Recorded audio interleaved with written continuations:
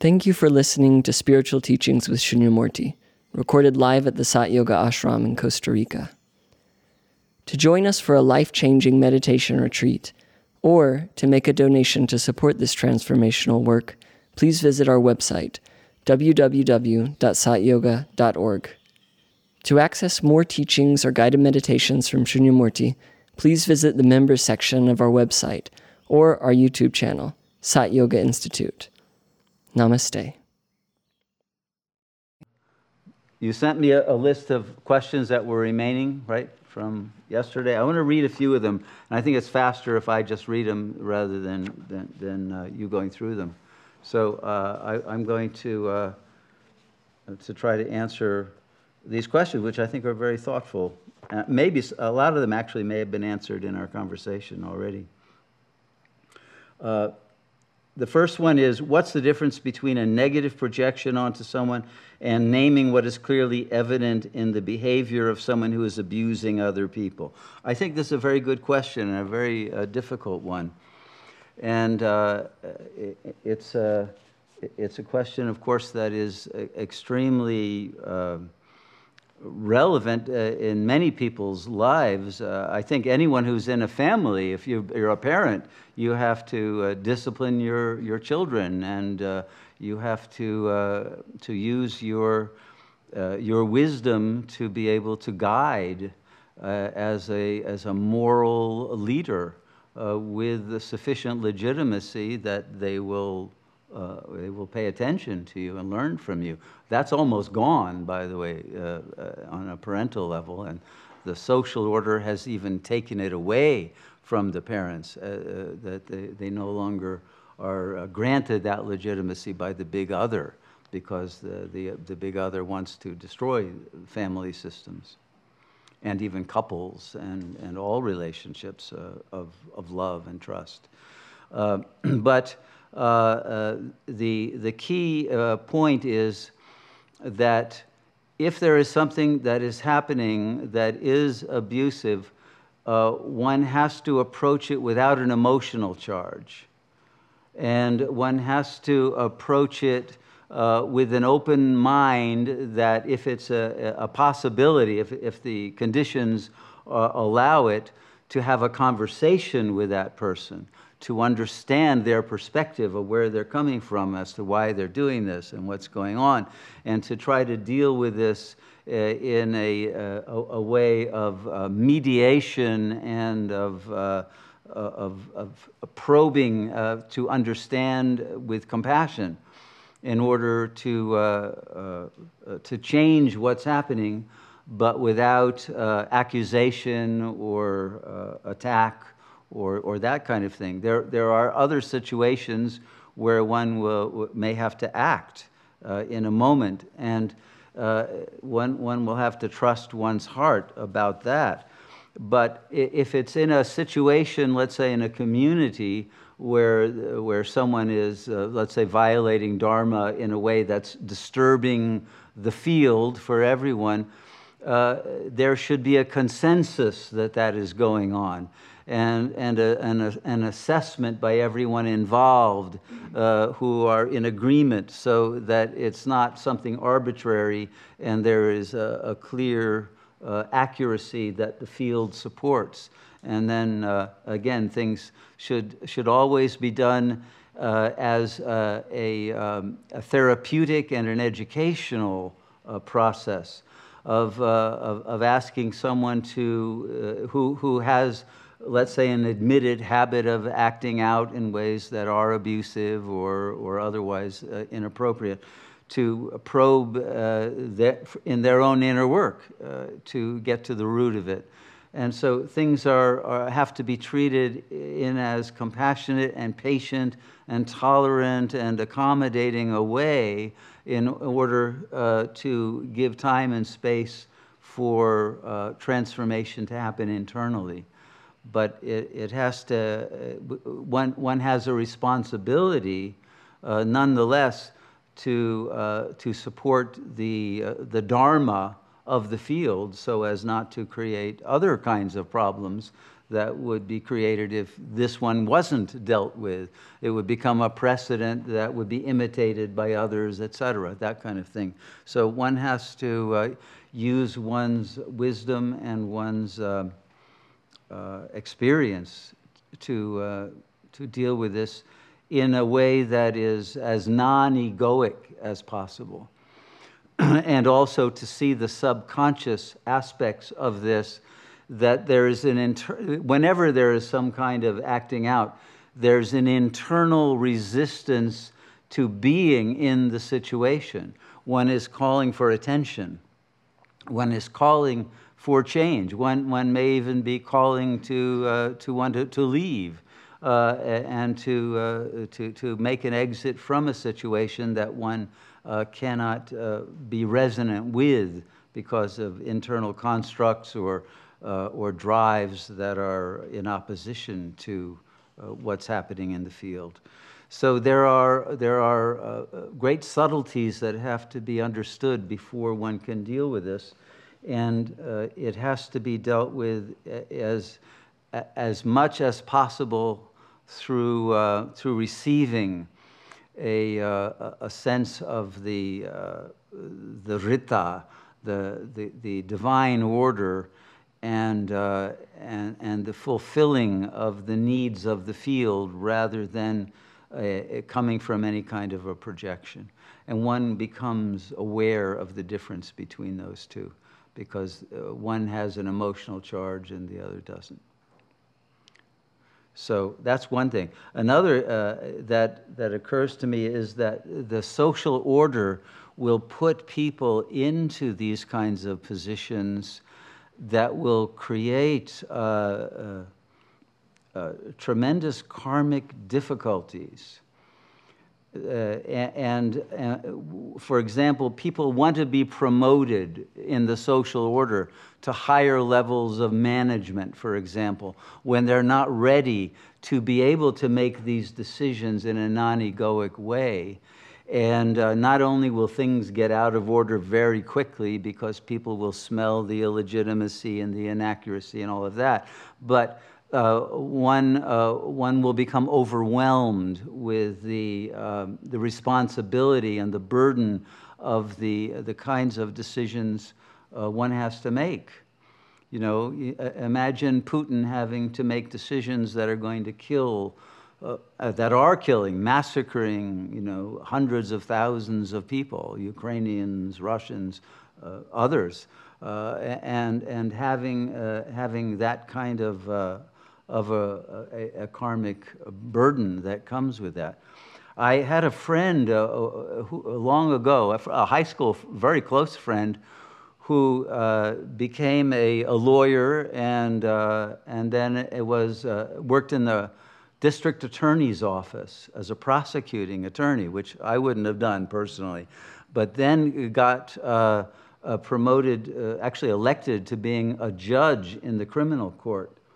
And we kept in contact over many years as I was, you know, observing the progress of her career. But I recall very distinctly the first case that she wrote me about, where she had to sentence someone to death. This was such a burden in her own soul that she ended up dying young and could not handle it. And I don't know whether she was aware of that, but to me it felt very much like that committing oneself to making those kinds of judgments in a situation where one was not really at the pay grade to be able, psychologically and spiritually, to be responsible for that is something that literally can be lethal. The light can go out. So it's important not to strive to have power before one is ready. In fact, one shouldn't strive for it at all. It appears as a result of the fields bringing it into being, and it doesn't come at all from any internal drive for power. But But this is the kind of situation that many egos who are within the social order, who have become accomplices to mass murder. Anyone who's a pharmacist or a doctor or a nurse, right, who knew but couldn't talk because they'd lose their job or they would suffer in some way because of speaking out, and who became accomplices. Can you understand the burden that such beings are carrying? That will have consequences in their soul and in their lives. So these are the kinds of questions that they're far deeper than simply calling out somebody for doing something wrong. But it is a universal question that can only be resolved by attaining the level of authority that comes from pure spirit. Anyway, a long answer, but I hope that was useful. Second one, to help discern between legitimate spiritual experience and possible lower mind delusion, what can we expect the experience to be like when the awareness moves to the soul in earnest with an open eye of wisdom? I think I answered that with your question, but it is an important question because there are delusions that happen. But a delusion can only happen to an ego, okay? So if you are egoless, you cannot have a delusion by definition. The delusion is something that happens in duality. It's a subject-object relation. You know, I was visited by, an angel or an avatar or whatever. One can have a fantasy of that, or demonic beings or whatever. They will only be able to arise in an ego mind that is split. And it's the split consciousness that allows the delusion to occur. Once that split has been healed, then those sorts of things don't happen. The whole imaginary register of consciousness is transcended. Okay. The third question is, someone is saying, okay, it's nice to talk about being in transcendence and having popcorn and enjoying the show, but what if your body is in a state of starvation or has been dragged off to the gulag to suffer a long, painful death, et cetera, et cetera? So, yes, I agree. These things do happen, actually, and they have been happening. So the only thing one can do is to be spiritually detached from the body identity and dispassionate about its fate. There is no other way to deal with it than that. And everyone knows your body is mortal. You are going to die as a bodily being. And it could be a violent death. It could be a sudden death that you see a lot of people. They even now call it sudden adult death syndrome because it's happening so often to people. Now, in that last moment when somebody suddenly realizes they're dying, and then a minute later or less, their body has lost consciousness and they're actually dead. But in that short time, tremendous information comes. It all is revealed. Like near-death experiencers say, you get a life review in that moment that you're clinically dead. Well, when these kinds of things happen, suddenly you know, and there may not even be time for remorse or anything else until you enter into a bardo state after having left the body.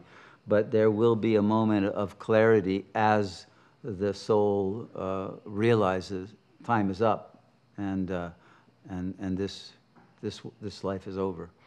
So those things will happen, and the more that one has gone through death prior to the death of the body, gone through the death of the ego, and has understood all of those shadow elements that don't have to suddenly pop up in a bardo field as wrathful deities and that kind of thing. Obviously, the more that one can go directly to the great light and not be detoured into some intermediary realm to deal with your shadow. So you don't want to have any shadow left. And the sooner that is dealt with, the better. But by the way, it takes a long time to starve. You know, people go on water fasts for 3 or 4 months before they even begin to lose muscle fiber, let alone reach starvation. Even thin people, or it's not. You can live for a long time, especially if you are doing it deliberately and consciously. You're fasting, you're not starving, and the body's resources can be preserved for a long time because the metabolism slows down, et cetera, et cetera. So, you know, somebody will say, I skipped lunch and I'm starving, but they're not, right? Many people who will say that and actually think that they are starving, but it's a fantasy, it's a delusion. And soon, with a food shortage, you may have to skip lunch more than once and realize you're not starving, so that there isn't a panic that has nothing to do with your physical well-being, but is simply a psychological terror of lack that is being projected into the food system. So it's very important that we unplug all of those triggers that could create a panic situation, because there will be a general panic when the grocery stores start shutting down and there's no food to be had in your neighborhood or in the town, right? There will be panic. You know, there was panic over the lack of toilet paper. Imagine when there's no food to eat, right? So we will be having to deal with that and seeing a general panic going on. Okay, enough of that. Moving on.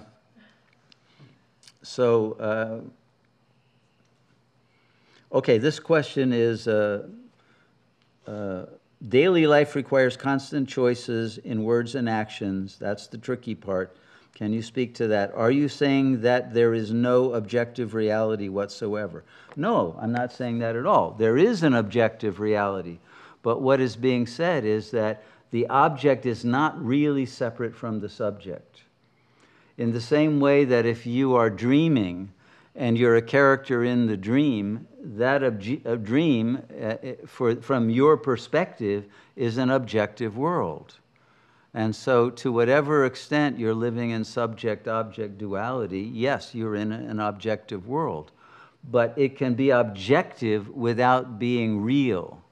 Okay? Something can be objectively true within the frame of reference of the phenomenal plane and still not be real. And that discernment and distinction has to be made. Okay.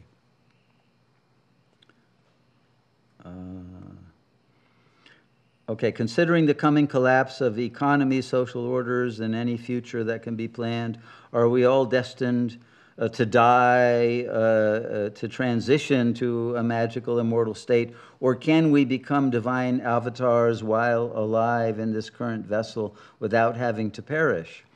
Well, okay. A divine avatar is one who realizes they do not perish, that you are imperishable. But a divine avatar is not identified with the body. The avatar is the spirit, not the body. You know, the movie Avatar switched it, and now everybody thinks that the icon is the avatar, that it's the body that is the avatar. No, it's the spirit that animates the body, that doesn't care if the body perishes or not. That's what being an avatar means. That you can have one body and trade it for another, or not have any, or occupy many bodies. It doesn't matter. But you are in a state of consciousness that is non-duality, that isn't even perceiving separate bodies. So But bodies in the phenomenal plane have to perish because they are constructs.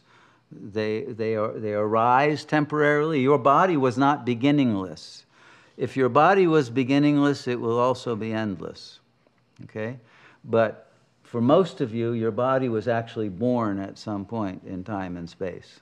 If there's anybody who was not born, who just magically appeared as an adult, then that's different, okay? And we'll talk about that case if it arises. Not that common. No, we have to be okay about death and rebirth and not disturbed by it. Okay. Is it true that alone meditation doesn't affect the morphogenetic field as much as group meditation? No, that's not the case. What affects the morphogenic field is the coherence of the signal that you're giving off. So if there's a whole group meditating, but half of them are asleep, they're not going to achieve much in the morphic field. Or if they're all, having, reverie states in chakra 2 and chakra 3, no.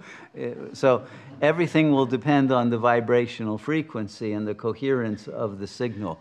Whether it's coming through one vehicle or through many is not that relevant. What's relevant is the strength of the signal, and one sage can be equal to a group of 1,000, meditating. So it's not about numbers. Okay. Healing, is it harder to let go of constructs in familiar environments, origin, country of origin, family, friends? No, except that if you are in a situation with others who are projecting on you to be a certain way and you feel obliged to be who they think you are, then of course you're going to limit your revelation that that's not who you are at all. And so it will become a barrier to going beyond a certain level of your being. But other than that, you can leave your familiar surroundings and go to a cave in India and take your internal family system with you and be just as conflicted in that cave as you are in New York City or wherever you might have gone from. Okay. What was the purpose of the real self creating or dreaming the duality? Thank you. Well, again, the bubble is the only place where the non-self can hang out, right? And it's only the non-self that can know the self. There has to be duality for the self to be realized. And then the popping of that duality back into the non-duality, that redemption of the self that had alienated itself from itself, become the opposite of itself, apparently, but opposites being the same, ultimately it must return to that unity of being.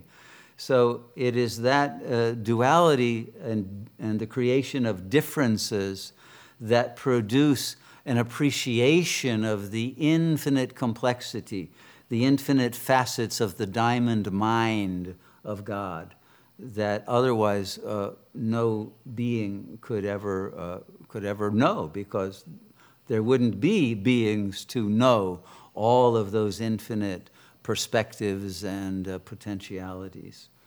And let's face it, God got bored, not having a creation, and created the most fascinating, cosmic drama that's imaginable.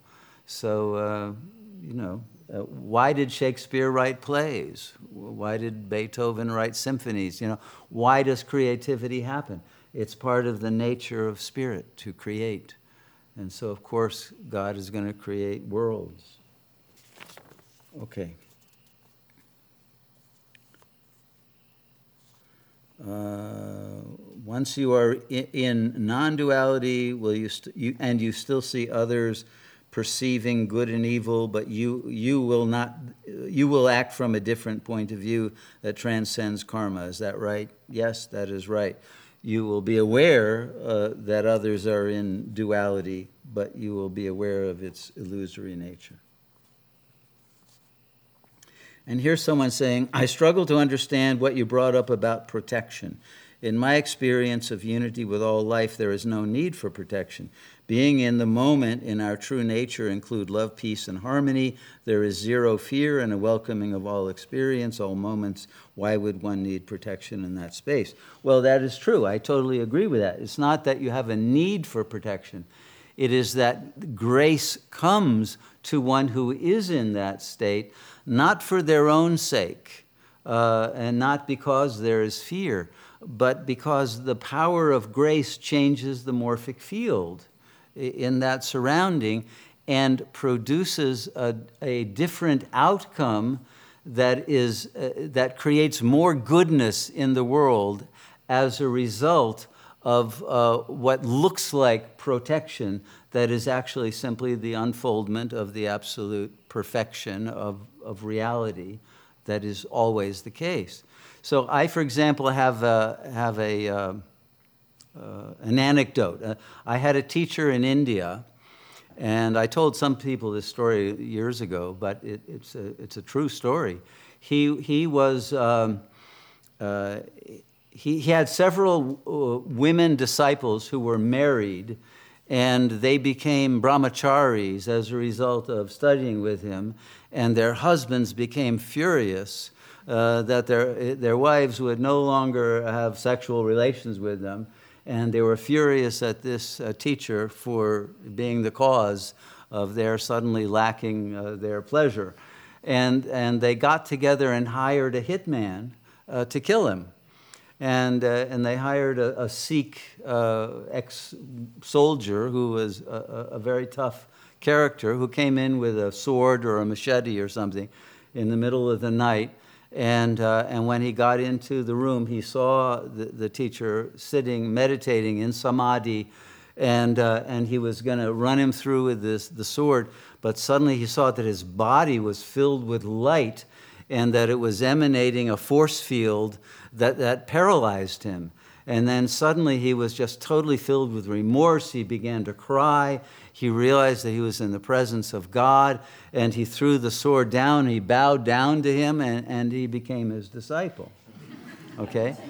Now, the teacher didn't need that. It didn't happen out of fear, but it produced extraordinary results in the community, particularly among the husbands who had hired him and others who shifted their attitudes as a result.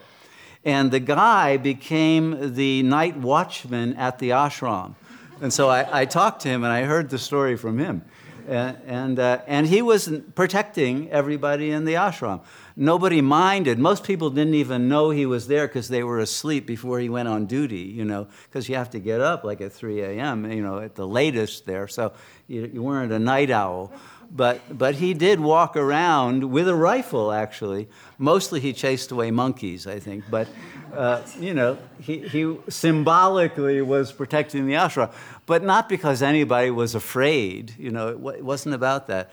But the whole transformation of his life into becoming a yogi and serving in the only way he could serve in that capacity, becoming a true devotee, had an extraordinary shift on the whole community. So anyway, that's just one story of why those things happen. It has nothing to do with fear. Okay. Is trauma healing an act of the ego? No, healing can never be an act of the ego, but it can happen through acts of the ego. So a therapist or a Reiki practitioner or someone who is still in the ego can do work that has effects of healing, but it wasn't their ego that produced the effect. It may even have happened in spite of their ego, but out of their prayer or their good wishes and their intention of producing good karma may have had an effect in bringing grace to bear on the situation. Can trying to fight the ego actually feed it? Yes, it does. because who is fighting the ego? It has to be another part of the ego, right? So that's not how you get rid of the ego. You have to actually love it to death. But through disidentifying from it and recognizing it as an artifact that needs to be taken out of its misery. Okay. Another one is about time as a circle, and yes, a circle is endless. Time is cyclical, but the cycle of time exists within eternity. So from the perspective of God, there is no time. All time is present, and eternity is present in every moment of time if you're in that state of awareness. So really, there is no time, and that's the illusion that is ultimately transcended. Okay, and then there is someone who is criticizing me for bringing up this question of power. He mentioned how many great yogis are leaving the world, leaving their power up for grabs. It's not exactly that. It's not just the absence of great yogis, but the loss of faith of the general population that is producing a despair and hopelessness and a disconnect from God. And those who believe are angry at God even, rather than making a connection with love. So therefore, there are fewer instruments who can download that divine power. But it's not power that can be used by the ego. It's the power to surrender the ego. That's what is now available. The power to become egoless. And I know that everyone knows about siddhis. They're in the Yoga Sutras of Patanjali, and if you've read the Mahasiddha literature, it talks about the powers that are gained by, or can be gained by people in higher states of consciousness. But there is a fail-safe protection that the kind of powers that can be abused will not be given unless there is an egoless situation and a condition. And so the powers are, it's not a problem. But yes, there are people who may start out practicing yoga or other forms of spiritual processing in order to get powers, but they will soon realize that they are a dead end, and they will produce negative karmic feedback or backlash, and you can't get to liberation as long as that desire is there. After one is desireless, these things emerge. And they often emerge without the knowledge of the embodied level of the individual about them. Like Ramana would often be told that miracles happened around him and people would come and thank him. Somebody would pray to him and then they'd be healed, or something miraculous would happen. And Ramana said, really? He didn't know anything about this and didn't care. But, that's interesting, But there was no interest, obviously no taking credit or no interest in the consequences of any of this, because the perfection of all that is a given.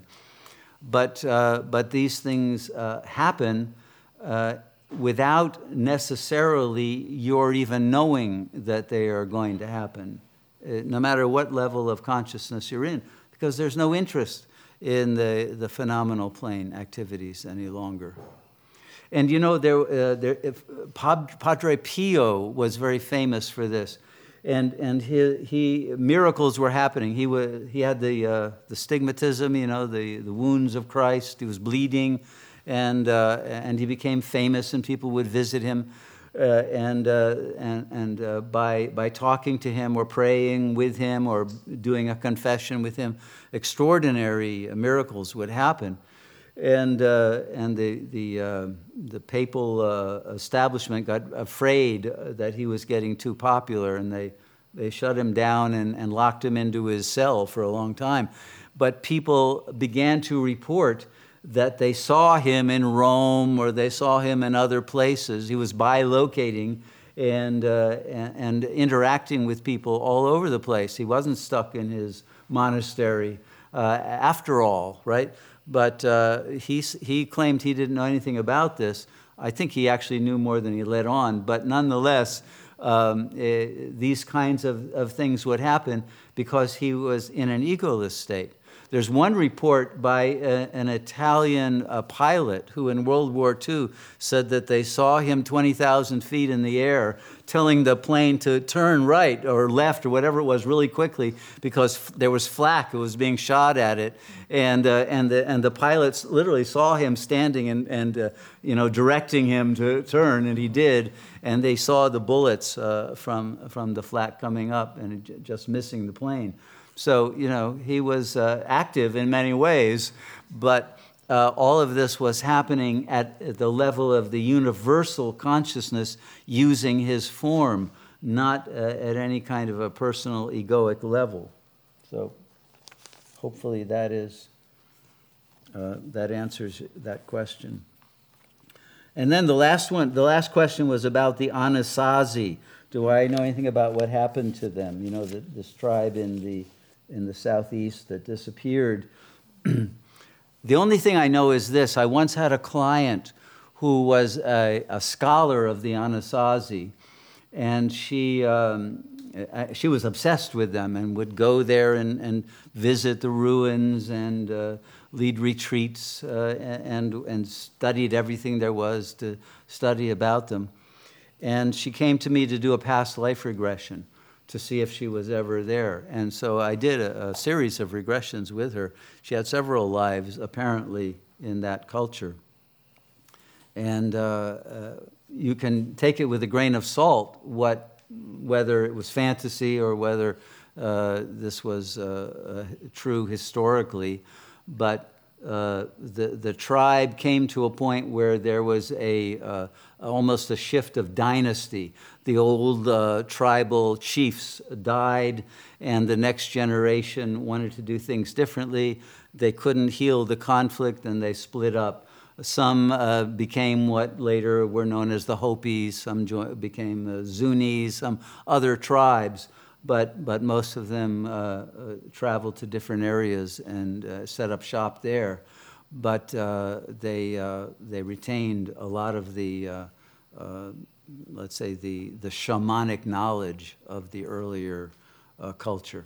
And it only gradually died out, but it still exists among some of the Hopi shamans. That's all I can tell you, I hope. Thank you for listening to the Spiritual Teachings with Shunyamurti podcast. For more information on programs and retreats, click on the calendar section of our website, www.satyoga.org. Our work is made possible by the generous support of our listeners, viewers, and members. To make a donation, please visit the donate page of our website. We thank you for your support in our mission to share this timeless wisdom with the world. Namaste.